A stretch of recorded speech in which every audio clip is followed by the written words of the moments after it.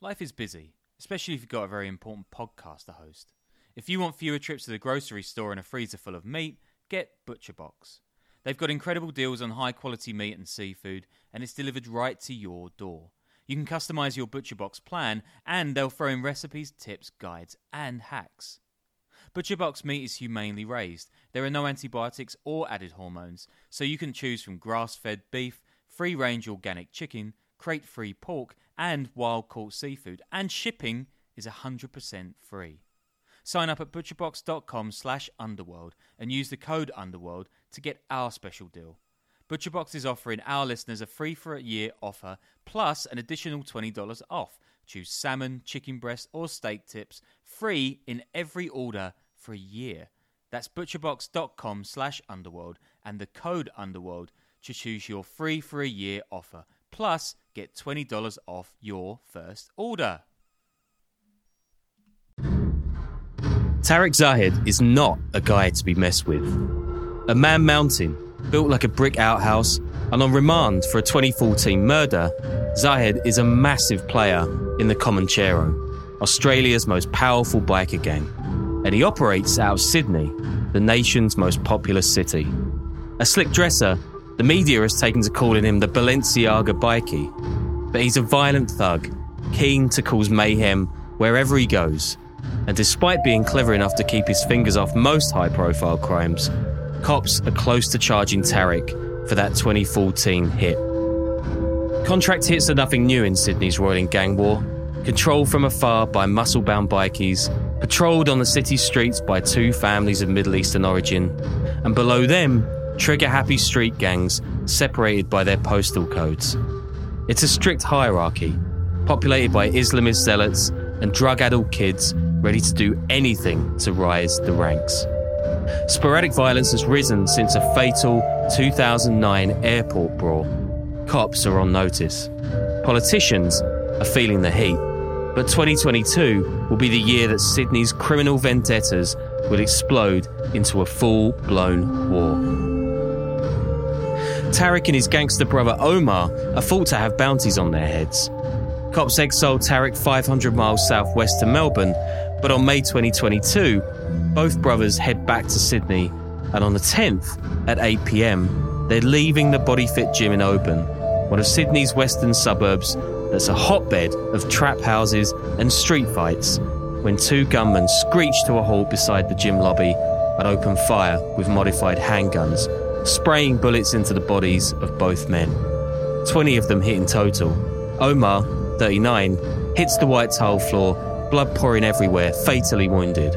40-year-old Tariq takes 10 bullets, one of which crashes directly into his right eye, but somehow he survives.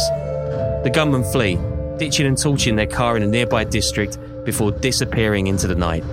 Sources will point the finger at two inexperienced youngsters, gang hopefuls who are such bad shots they almost kill each other in the hail of lead.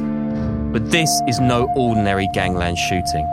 It's the opening salvo in a terrifying new era of gang violence that will cost innocent lives, annihilate an entire family, and lead to one of the biggest crackdowns in Australian police history. Welcome to the Underworld Podcast.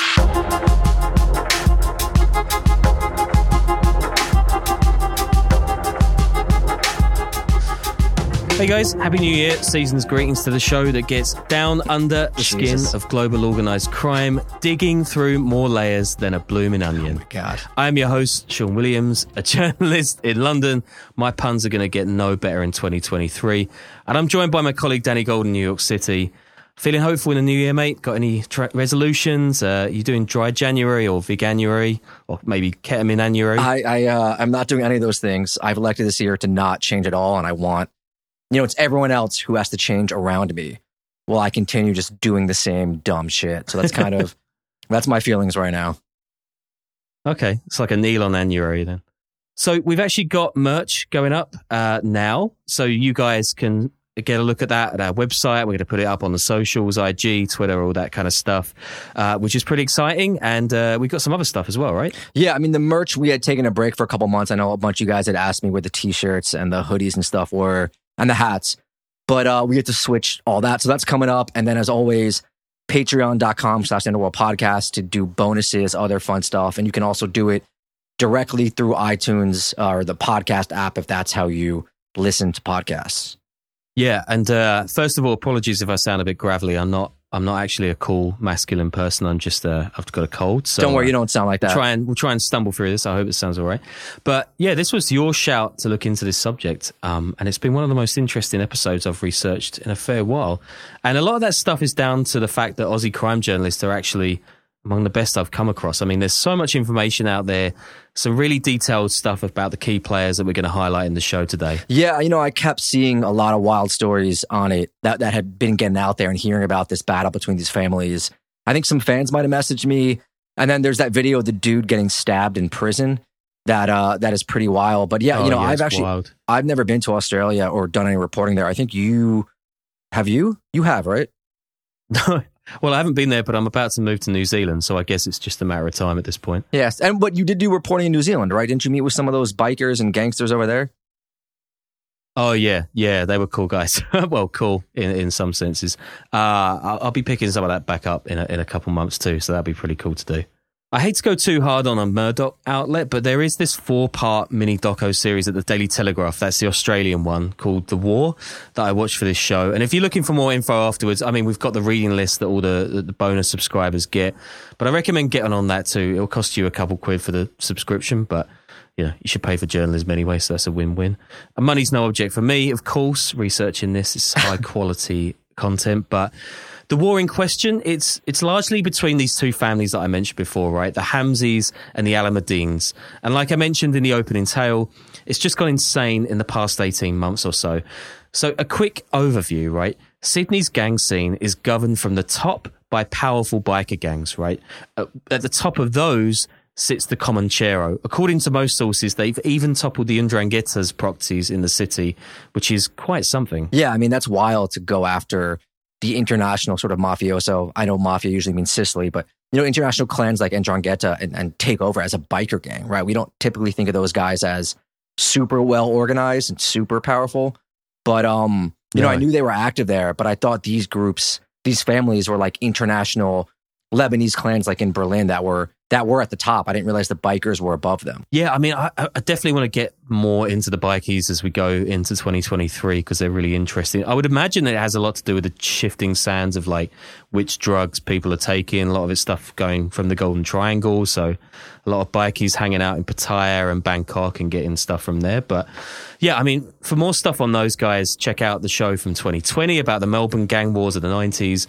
Or maybe we did a show about Melbourne in the 90s ourselves. I don't know. We've done like a million of these now. But yeah, I won't go into too many details on the Comanchero and the other biker outfits in Australia like the Hells Angels. We'll do that later on. But they sit above the Hamzis and the Alameddines, who've risen from street slingers and bar brawlers to become multi-millionaire drug empires.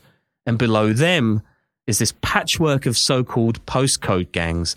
That's zip codes for you Americans, which are often populated by poor indigenous or ethnic Pacific Island kids who've been frozen out of Sydney society for decades. And yeah, that's it. Roll the outro, Dale. Yeah, I mean, basically, when you say postcode gangs, those are like your typical street crews. Yeah, this is stuff that they've been like openly described as Blood and Crip kind of street gang adjacent. So yeah, we'll get into that a little bit later on. It's pretty interesting, but I think the kind of vendetta between the two families is what I want to get into most in this show because it's just crazy. I mean, the characters involved, well, you're going to find out anyway. So let's go a little bit deeper, right? First off, a quick introduction to the great city of Sydney itself. Home to around 5.5 million people, capital, and by far the biggest city in Australia's New South Wales state, which, sorry Aussies, you're going to get some stuff you already know here. It's in the southeast corner of the country, on the coast of the Tasman Sea between Oz and New Zealand. And it's home to Australia's oldest street, George Street, which, I don't know, I'm sceptical about that. And true to all self-respecting Australian locations, it has its own special breed of deadly animal, which is the Sydney funnel web spider, which apparently can kill a human in 15 minutes. Wait, so just in the city, there's that deadly spider like that? Like in the... Yeah. Like, I mean, Jesus. I mean, fucking Australia, man. Everything there is just trying to kill you. Just gotta. Wasn't it that scene in like Arachnophobia where there was some hideous thing living underneath the toilet seat that killed someone? That movie scarred me for. I think it was The Shower. That movie scarred me for life. God. Like I was scared of spiders for a while. I saw that movie too young. Oh, yeah, it's horrible. Just kill it all with fire. Sydney has over 100 beaches, so that's pretty cool. And although those two are probably crawling with like poisonous jellyfish or great whites or whatever, one of the beaches is called Woolloomooloo, which I think kind of, that evens it out. Yeah, definitely. But the main thing for this show is that Sydney is really rich. Its residents have an average salary around $70,000, but it's kept well away from these sprawling suburbs which are gripped by poverty and drug use, the vast majority of which are located in the western and southwestern districts. Yeah, that's pretty wild. That $70,000 number is insane, man. Especially for a big city. That's I do remember like when I was backpacking in another life, like pre-Instagram, around Southeast Asia, a lot of the kids there were either headed to or coming from Australia because the minimum wage was so high. I think it was even like, I mean, I haven't fact-checked this at all, but I think it was like $25 back then, which is insane. Yeah. So people would go there for 6 months, save up money, and then go travel or run out of money and go there. But is there any reasoning for that? You want me to get into global economics? I mean, no, actually, I don't. Keep it going. Never mind. Keep thousand levels above my pay grade. Yeah, keep it moving. Yeah, I'll keep it down to the fact. And yeah, I mean, Aussies have always known Sydney as a place of high crime, right? In fact, its nickname from way back in the 1920s was Sin City. And I'll avoid making any references to an island full of convicts or anything like that from this point on. Yeah, that's just low-hanging fruit. But I think we do need to find a way to work in some, the Simpsons references, because that's just one of the greatest episodes of all time. All right, you win. I see you've played Knifey Spoony before. Oh my God, yeah, that's a classic. Yeah. So this is Sydney, guys. So now you know everything you need to know about Sydney. You're gonna be the coolest guy in the pub, and you know roughly how its gang scene works.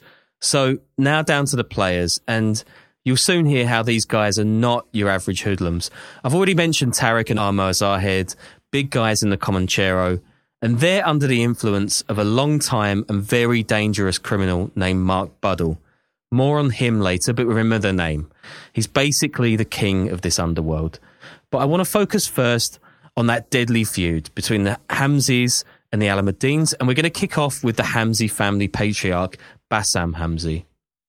Bassam is the son of Lebanese immigrants who moved to Australia during their country's civil war in the 1970s before having him in 1979. His father Khalil is actually an underworld figure himself, and he gets convicted on drug-related charges in the 90s. But his son is just going to outstrip that big time, and very soon too. Bassam becomes a drug addict from an early age, and he's just 19 years old when, at a nightclub on one of Sydney's main strips, he shoots dead an 18-year-old boy. Authorities sentence Bassam to 21 years for murder, but he's only just beginning.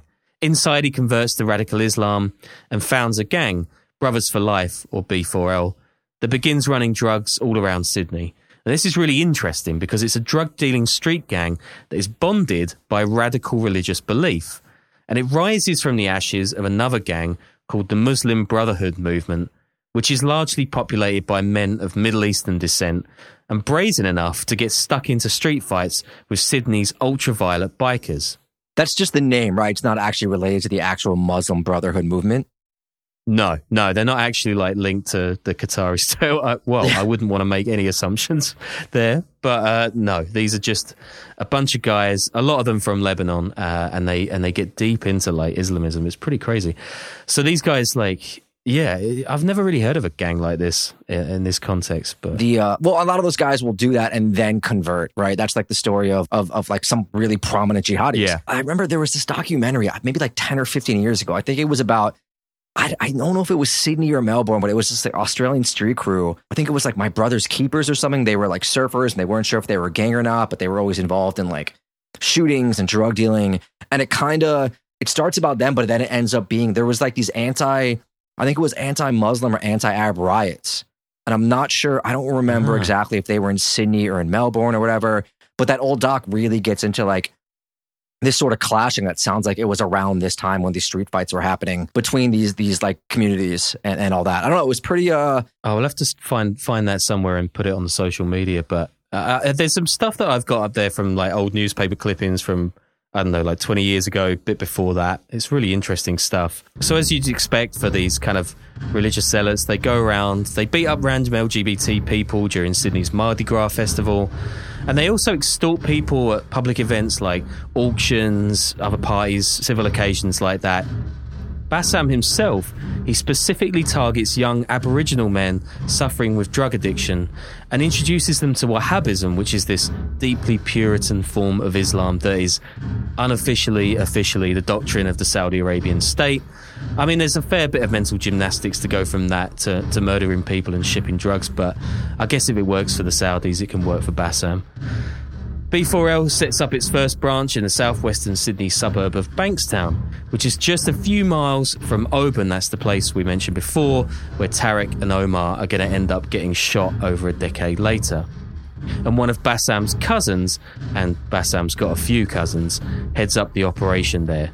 Although Bassam, big guy, long beard, 1,000-yard stare, pretty scary, he is always the brains and the head of that snake. In response to this flourishing gang, and others of similar descent, New South Wales Cops sets up something called the MEOC, which is the Middle Eastern Organised Crime Unit. And tough up, they go on raids and they just try and bust trap houses and other corner stuff going on in the suburbs. But what do the B4L boys do in response? They get MEOC tattooed all over their knuckles, their necks. They hang out in casinos. And they just generally swan about, giving not a single shit about the cops or any other authorities. A correctional services leader calls Bassam, quote, very bright and very manipulative. And he gains notoriety for representing himself in legal affairs. As this correction guy, quote, he's somebody who is obviously determined not only to beat the system, but to continue committing a crime or having an influence outside the correction system while he's serving a sentence. So he does all this from prison, yeah? Yeah, whole thing. Resourceful, eh? Yeah, for sure. Yeah, I mean, that would be an understatement. To be fair, like in 2008, guards discover that Hamzy has been using a smuggled cell phone to run operations, making up to 450 calls a day, that's a call every 3 minutes, and I'm guessing he doesn't have a hands-free set, so, I mean, what the actual shit are the prison staff playing out there? Among the stuff these calls are quarterbacking, there are 2 kidnappings, torture, and a drive-by, and apparently the feds only get wind when they catch Hamzy passing this phone between cells with dental floss on surveillance cameras. Not the dental floss is not on surveillance cameras. They catch him with them. Anyway, they chuck him into solitary, designate him the country's one and only, quote, extreme high-risk inmate, and they add another 22 years to his sentence with no chance of parole until 2035. And that obviously isn't the end of Bassam's story. But on March 23rd, 2009, another deadly feud splutters into life, and it will send shockwaves through the Hamzys and everybody else in Sydney's underworld. That day, members of the Comanchero and Hells Angels biker gangs spot each other at Sydney's airport, and this gigantic brass-knuckle brawl erupts. One of the gangsters even dies, and police arrest whole swaths of the Comanchero leadership in the aftermath. Anything on like the origins of these Aussie biker gangs, or should we save that for another episode? Because I'm always really interested in how these groups start up. Yeah, I'm gonna do another show further down the line about this because there's some crazy stuff there too. But this deadly fight, it leaves a power vacuum at the top of Australia's most powerful drug gang, the Comanchero, and into it steps Mark Buddle, this muscle-bound, shaven-headed bikie who at this point has already been involved in several murders, including that of a bank security guard who'd already surrendered to his men. He's also accused of beating his girlfriend and her sister and threatening to slit their throats, so he's a nasty prick. And when the heat gets too much after a couple murders, he flees. Guess where? Yeah, of course, it's Dubai. And he's currently rumoured to be living actually in northern Cyprus, that is, Turkish-controlled Cyprus, sitting on several dozen $1 million of bikie drug cash with a new wife who's pregnant. And if you don't know about Greece, Turkey, Cyprus, and how all that relates to Australia, well, I've left a few links on the reading list for you. It's yeah, it's touchy. Yeah, I mean, I know about what's going on there. I just don't know the Australian, like how Australia plays into the conflict there. Well, like the Australians and New Zealanders have an interesting relationship with Turkey because of Anzac Day, which is kind of like a national day for both countries, which commemorates Gallipoli in the war, where like thousands and thousands of men were sent to their deaths. So that's something else laying below it, but also there's a huge Greek community in Australia, one of the biggest kind of immigrant communities. So, yeah, you can imagine that a divided nation like Cyprus is going to cause a bit of a ruckus. There's a reason that he went to the northern part. I think there's no extradition there. So, yeah. At the last I saw, actually, there was a story yesterday saying that his partner was pregnant or something. Like this, the Australian press just report on this guy every other day. Anyway, Buddle has bubbled to the top of the Aussie drug tree, and he is quarterbacking things from abroad. And he begins to forge closer ties to another Sydney crime family, the Alameddines. And like the Hamzis, these guys are Lebanese in background. Actually, the Alam al-Din family was a prominent Druze dynasty of warlords in like 17th and 18th century Lebanon under Ottoman rule. I don't know whether the Sydney Alameddines are direct descendants, but they're definitely similarly violent in their goals.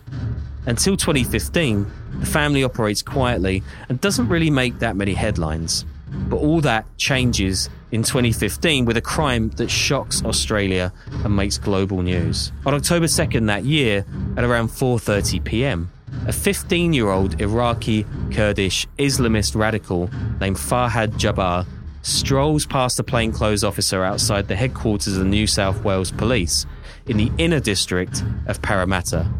He's carrying a .38 Smith & Wesson revolver. And moments later, 58-year-old Curtis Cheng, a police accountant of Hong Kong Chinese descent, heads out of the building's front door on his way home from a shift.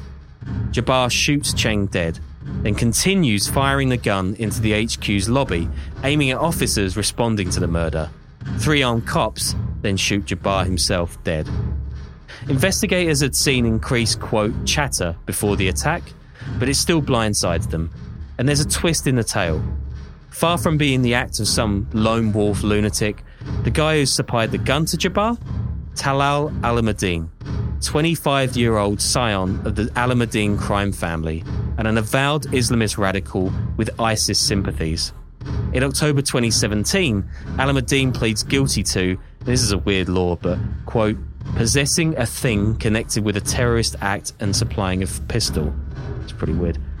A year later, he's sentenced to 17 years with 13 and a half before parole, and he refused to stand in the dock or renounce any of his batshit beliefs. Yeah, it's actually not that rare when it comes to, I want to correct what we talked about earlier, when it comes to these fundamentalist groups being involved in the drug trade. It's big in North and West Africa. They're involved with the trafficking cocaine and that whole route up from West Africa into Europe and all that.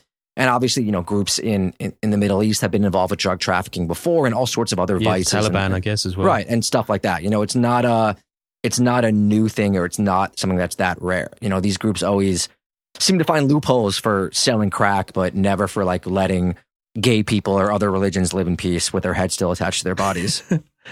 Is that woke? I'm not sure what woke is anymore. Maybe. I don't know. Here's The Guardian anyway. Quote, Justice Johnson said Jabbar and Alu were radicalised extremist supporters of Islamic State, while Alameddine had at least some level of sympathy for the fanatical organisation.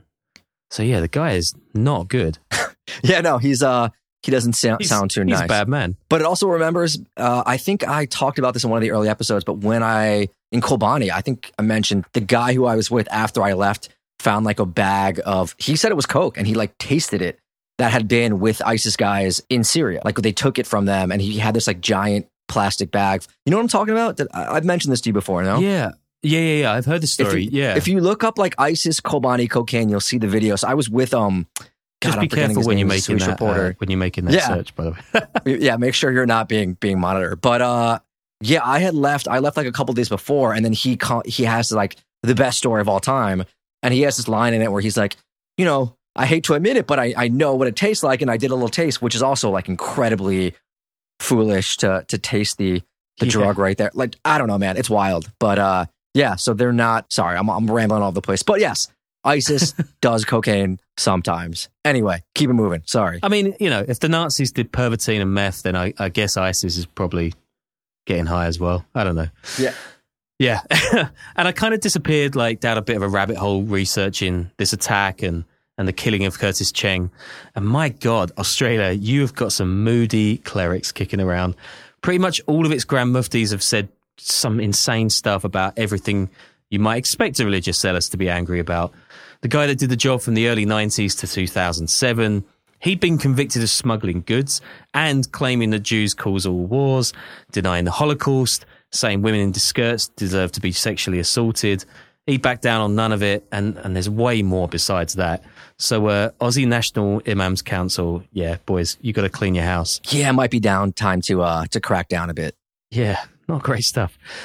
So this killing, for most Australians, is the introduction to the Alamuddin family.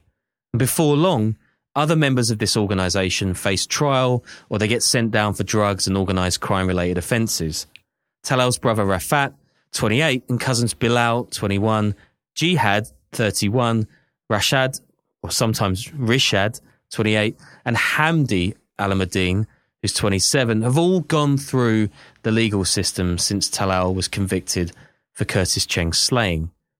Now, their stronghold is another western suburb called Merrylands, which is about 8 miles north of the B4L/Hamzi HQ, which is down in Bankstown, of course. Before long, the Alamuddins have over 300 members, with young aspirants earning stripes by stealing cars, which one police source tells the Daily Mail they have, quote, down to an art.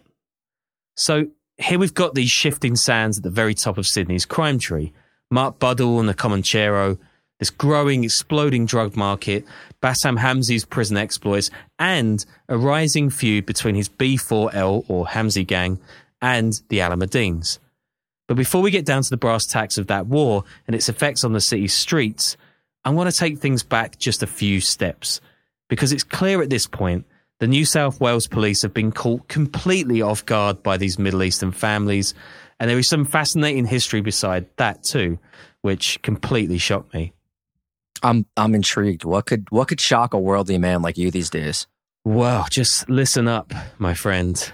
Now, Sydney, like I said at the top of the show, right, it's always been this sin city, a place with a thriving underworld. In the 1970s and 80s, a handful of drug lords get incredibly rich and insinuate themselves into pretty much every aspect of public life. Most had the police in their pockets, and violence was, as one writer put it, sanitized. Says a reporter at ABC, quote, "Some experts believe a difference between the underworld of yesteryear and modern gangsters is that they've become much less subtle.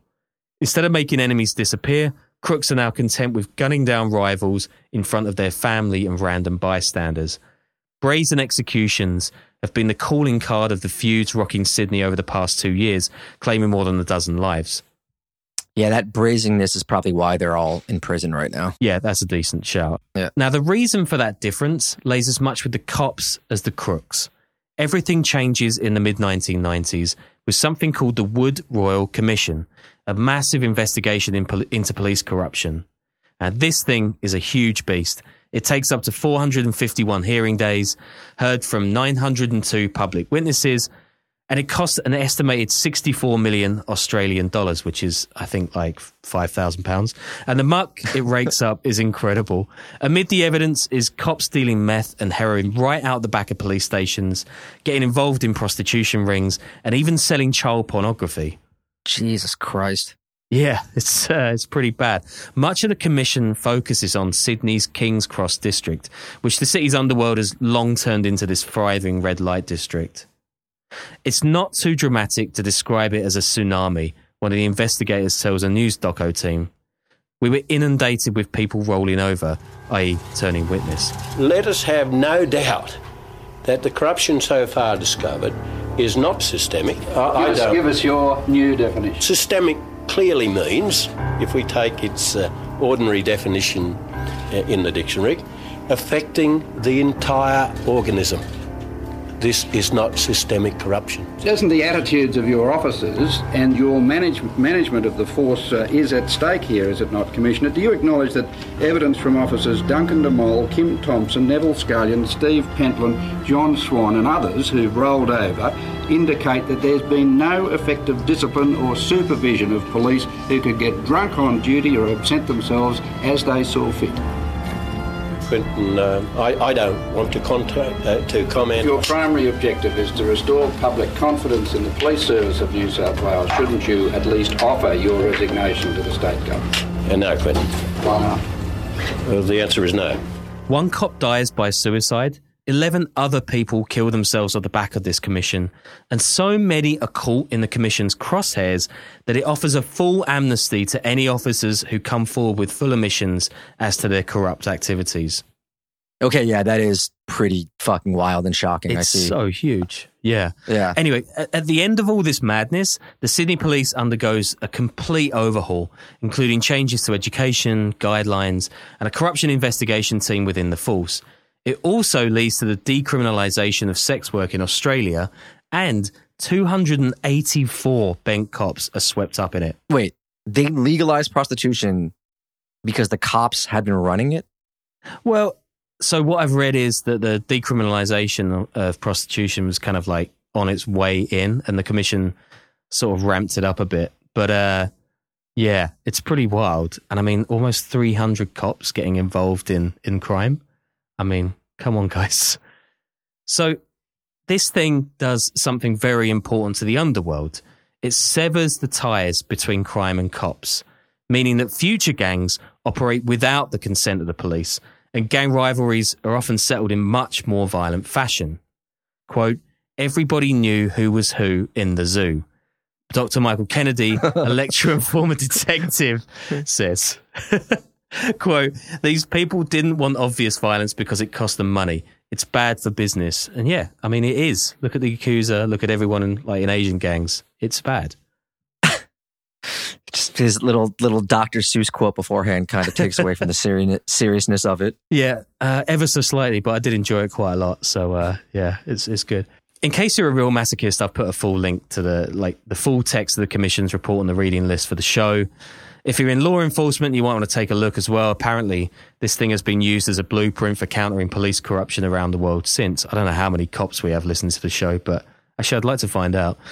Now, like I said, I'm not going to go deep into the biker gangs or the war between the Comanchero and the Hells Angels beside the few points I made before. But this commission, it's kind of a changing of the guard in both the police and the criminal scene. And it helps the Comanchero take a far bigger slice of Sydney's drug pie heading into the 2000s. It also leads, by the way, to the rise of a shaggy-haired former surf champion and star of Australians' very own real-life Point Break. His name is Curly, and his story is amazing. And if you want to know more about him, we've got a bonus show off the back of this one, all about him. So check back in for that. Should be up tomorrow. The bonuses for those who don't subscribe are usually either interviews with people somehow involved, whether police or journalists, someone in the underworld, right? Or who reports on it. Yeah. Or short stories that are great, but just not enough for a full episode like this story here. Yeah, I think Get It Up, I've got one. I've got an interview with a guy about Chechnyan MMA fighters. There's another one about drug dealers in London. There's some interesting stuff going up now. We're getting back on it. Anyway, back to the Hamzy Alamuddin feud. Bassam Hamzy is, of course, in prison, but he's managed to get himself another cell phone, and he's directing more drug deals than ever from his cell. Tit-for-tat killings between the clans begin in 2013, and then in 2014, just before Talal Alamuddin provides the gun that kills Curtis Cheng, a 28-year-old is convicted of attempted murder after shooting Bassam Hamzy's aunt, Maha, in the kneecaps and spraying her home with bullets from a Glock pistol over an unpaid debt. Minutes after that shooting, the car of a rival gang leader to Brothers for Life is shot up, and in December 2014, Hamzy's mother, Lola, is shot in the stomach through the door of her house, so this is getting pretty bad. Soon after, B4L is caught up in its own national scandal. In July 2016, Hamzy associate Abdul Abu Mahmoud's nephew, Adam, is killed in a brawl. A young man named Joshua Dillon is charged over the fatal stabbing, but he's found not guilty. Abdul doesn't believe that, though, and throughout the trial he makes threats towards Dylan, telling his father, quote, "I am going to kill you and put your son. No, I'm going to kill your whole family. Remember this face. My name is Abdul Abu Mahmoud." Wait, so just to refresh my memory, Brothers for Life is Hamzi, and the Alameddins are the other. What's the other gang called? Yeah, they're just the Alameddins, but the Hamzis kind of like evolve out of Brothers for Life just to be the Hamzis, basically. Yeah. Okay. At first, Abdul struggles to find a hitman who'll kill a child, but with Bassam's help behind bars, he recruits a 29-year-old named Conrad Craig, who spent his whole adult life shifting between facilities, and they hatch a terrible plot to kill Dylan's teenage son, Braden. Abdul picks Craig up from his release from one charge, and the hitman spends 3 weeks living in Abdul's home, until, in the early hours of Good Friday 2017, Craig bursts into the Dylan family house and holds Braden's mum and stepfather at gunpoint. Then he creeps up the stairs and he shoots Braden dead while he sleeps. Abdul is convicted of Braden's murder alongside Craig, who tries to slit his throat with scissors before confessing everything to cops. The judge doubts that the murder is a Brothers for Life killing, but most people believe that Bassam is ultimately responsible. And it looks like this terrible murder, the outcry behind it, and the arrest of several high-ranking B4L members might put paid to the Hamzi-led structure. Particularly eye-opening is the sentence of Bassam Hamzi's chief foot soldier, Farhad Kalmi. 60 years, with the possibility of parole after 43. And this is not like America where you get, I don't know, like 585 years or whatever. They usually have way, way lower sentences than that. Kalmi has since been in trouble for stabbing a fellow inmate. I think that's the video that you said you saw at the top of the show, right? Yeah. Yeah. Yeah. It looks like I think the prison guards basically, like they arrange it so that guy gets stuck basically in a cell with him and like no one else is there and he's got a knife. It's pretty wild. That's so fucked. Yeah. Yeah. So, I mean, it's fair to say that this guy is not trying to curry favor with the state anymore. And on the back of this, cops then raid Bassam's cell again. I mean, how are they not just doing this every day? And how many cubby holes does an Australian prison cell actually have? Yeah, I mean, they just look really incompetent. Yeah, I mean, they definitely are. Anyway, this time round, shock horror, they find a USB stick with Islamic State propaganda and the B4L's completely nonsensical motto. I mean, see if you can pick a few holes in this one. Quote, courage, honor, no mercy, mercy for the weak, family for life.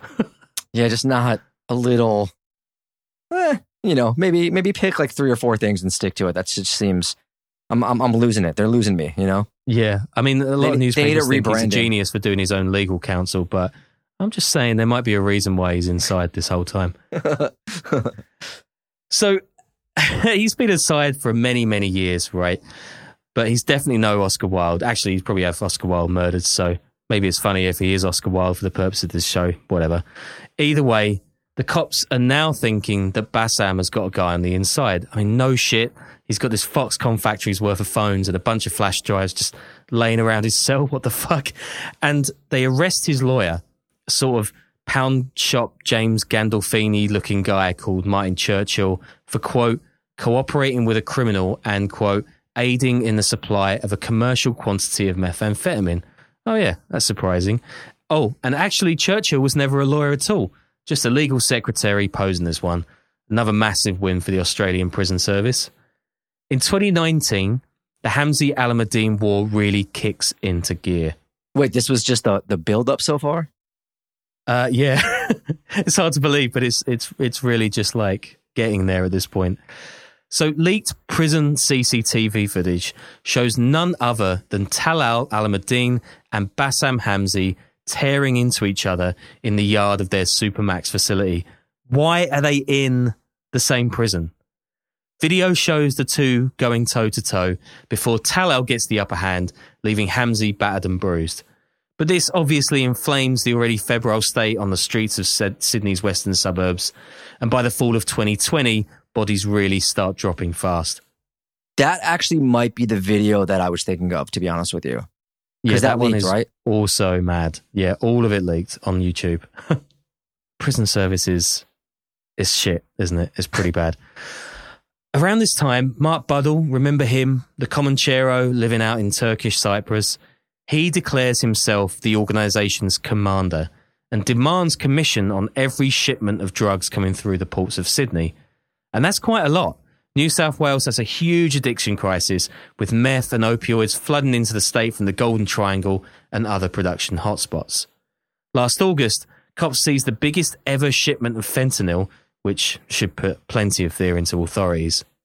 Buddle, meanwhile, texts his contacts, quote, "To all main players in Oz and abroad who land work in Sydney/New South Wales. As of 2021, there will be a Sydney Commission that will be formed. Every time a stamp lands in Sydney, you reach out to the Commission and tell them what stamp it is. Pay a small fee to the Commission. Make sure your drivers never get napped by street thugs, and if they do, we back you all the way." You think he made like a PowerPoint presentation for this too, like a pitch or like a deck? I'll send you a picture and then you can make your own mind up. I'm gonna guess no. Also, I found that one that I was talking about, that stabbing video. It was actually, I guess there have been a lot of stabbing videos in Australian prisons. We probably should have looked that up, but it's one of the Brothers for Life bosses, or ex-bosses, a guy, that guy, I think Farhad Kaoumi, you mentioned him, Kaoumi, right? Yeah. He takes a razor blade out and starts stabbing a handcuffed triple murderer named Abuzar Sultani. And the prison guards just don't do anything because they're scared. Okay. Yeah, what do we think about that? That's a weird one. Yeah, it's pretty... But he's not handicapped. It's definitely not handicapped. Yeah, apparently later that same year, so this is why he was locked up. He had a black ops killing squad dubbed the Afghanis, who, even though it should be the Afghans, right? Who shot dead a Calabrian crime family gangster who had been an associate of B4L. So there's a lot going on there. Yeah, I mean, there's so much that I've put up on the notes that is on the bonus material. There is like an Afghan faction of both of these gangs, actually, which is, some people are saying that they're now forming their own street gang. And there's a family called the Ahmeds that's apparently doing that. I mean, there's loads of stuff, guys. Like I've got it all up in the notes on the bonus, so do check that out when you can. But yeah, these factions are just splitting and obviously they go all the way down to the street gangs I'm going to mention later on. Anyway, after Mark Buddle issues his kind of declaration of intent with every shipment of drugs coming through the port of Sydney, this leading Hamzi soldier called Mejid Hamzi, he tries to offload a shipment of 400 kilos of coke through Sydney without Buddle's approval. I mean, that's a fair bit of cocaine. There's already been bad blood, right? Hamzi has issued a hit on Buddle unsuccessfully. I mean, if you're going to come at Buddle, you pretty much better not miss. So on October 19, 2020 at 7:30 a.m, Mejid Hamzi is leaving his home when two gunmen again, shoot him dead in the street. And now we are really off to the races. Buddle believes he's being screwed by the Hamzis, and he sides with the Alameddins in their feud. Anybody associated with either family is a target, even if they're completely innocent. Teenagers, pensioners, aunts, uncles, grandparents, dozens are shot dead, usually by young kids in stolen cars with modified Glocks or other rapid-fire pistols. On June 17, 2021, Bilal Hamzi, one of the leading Hamzi associates, is executed at 10:30 p.m. after leaving a fancy Japanese restaurant called Kid Kyoto right in the middle of Sydney's downtown, right next to the Harbour Bridge. You've all seen that place. Days later, cops foil a plot to murder Ibrahim Hamzi on Sydney's North Shore, so this war is no longer confined to the west and southwest of the city. On October 19, 2021, a black Toyota Camry parks outside the home of teenage gangster Salim Hamzi and his elderly father Tufik. A 25-year-old man leaps out of the car and shoots both men dead. And it continues. January 6 last year, Bassam Hamzi's 35-year-old brother, Ghassan Amoun, is shot dead outside a Sydney beauty salon, shot twice in the head execution style by a gunman driving a stolen Mini Cooper before they set the car alight. "What can you do?" one resident tells a TV station, adding, quote, It's everyday life now. So at the bottom of all of this crazy violence are the street gangs acting out so-called postcode wars, many of which are under the tutelage of the Hamzis or the Alameddines. Local authorities have likened it to the Bloods and Crips territorial wars of the 1990s. Primary school kids are being recruited into what is quickly becoming the worst era of organised crime in Sydney's history. Now, these guys aren't Middle Eastern, they're not Islamists. Many are disaffected youth from Sydney's long sideline Pacific and Indigenous communities. They're fighting for turf and corners and tiny scraps of the big players' riches. There's the usual collection of mostly shit drill tunes, a bunch of rap crews rhyming about shanking and beating the crap out of each other. And one of these guys, I Huncho, is a key member of the Alameddine family. And from what I've researched, he seems to be like the go-between between the family and the street gangs who are fiercely patriotic about their neighbourhoods. And this is a feared gang leader called Franny Loco from a district way out west, way beyond Bankstown, Oban, or Maryland's, called Mount Druitt. Quote, "You fight for your area, you know? And as dumb as that sounds to most people, for us, out here, it's something to die for. For me personally, I've never felt Australian, and I was born here, but I've always felt like Mount Druitt, like this is my home." And this conveyor belt of young soldiers is great for the crime syndicates, but it's created a whole cycle of horror in Sydney's poorest quarters. Here's a South West Sydney GP and community leader, quote, "A lot of people who've witnessed the violence are definitely suffering from acute post-traumatic stress, and unfortunately, it's progressing to a chronic post-traumatic stress disorder. Unfortunately, they perceive that they are in a war zone." How easy is it to get guns? Like, how easy are they available in Australia? Because I thought they had super strict gun laws. Yeah, I thought so too. No comment. I have no idea where the guns are coming from, but they always get there in the end. I mean, maybe they're circulating them around, but I've seen some raids where police have got a whole bunch of equipment, so clearly something's gone wrong there. The cops have got heavy-handed in response to all of this violence. I mean, you can kind of understand, but they're now using controversial new laws that allow the search of, quote, serious drug convicts on the streets or in their homes without warrants at all. Says New South Wales Police Minister Paul Toole at a recent media briefing, quote, "These are not ordinary people. They are scumbags and they are a scourge on our society. We're going to get on top of this and wipe out this insidious behaviour." It's pretty tough words. Opposition police spokesperson Walt Seckard says cops allowed organised crime to flourish in the state over the past 2 years as they were too preoccupied with COVID-19 responses that saw thousands of regular citizens targeted, fined or detained for breaching public health orders. He also accuses the government of accepting that shootings are part of life in Sydney's working class west. He says, quote, "If there had been homicides in Sydney's affluent east or the city's North Shore, the government would have had a much more prompt response." So, firstly, I mean, that's a fair point to make. And secondly, shout out for having an opposition police spokesperson. That's a really cool and democratic thing, I guess. Yeah, I've never heard of that before, but it's kind of, it's pretty wild to have it as an official thing. I kind of like it. Yeah, it's good. So now we are up to last spring. The Alameddines might be in legal trouble, but they've got Mark Buddle's Comanchero backing them. And they've all but routed the Hamzi family. Over a dozen leading members of Bassam Hamzi's gang are either dead or behind bars. In fact, so much of the Hamzi's been decimated that in March 2022, it's reported that Bassam has been dethroned in favour of his younger cousin Ibrahim, 27. Says an insider to the Telegraph, quote, "They look at Bass like he's a weirdo. They all deal with his shit and make out like they care, but there's a groan whenever he calls. They aren't that close with him." And the guy adds, quote, "He was the boss, but now Ibi," that's Ibrahim, "is running the ship." But even he is in prison. He's been charged for drugs, racketeering, and attempted murder last November. So it's fair to say that the Hamzis are, at this point, a pretty spent force. Quote, "The Hamzis just don't have the means to keep up at the moment," that's a senior police source. "We don't want to write them off, but it's almost like they're fighting something unwinnable. The Alameddines keep coming out on top." May's attempted double assassination of Tariq and Omar Zahed could therefore be seen as a rubber stamp on the power of Mark Buddle and the Alameddines. But Buddle will go for whoever gets him the most cash. And in recent months, police have really stepped up their attempts to break the Alameddine family. Operation Hawk has arrested 82 members since March 2022, with cops claiming they're breaking up the entire organisation.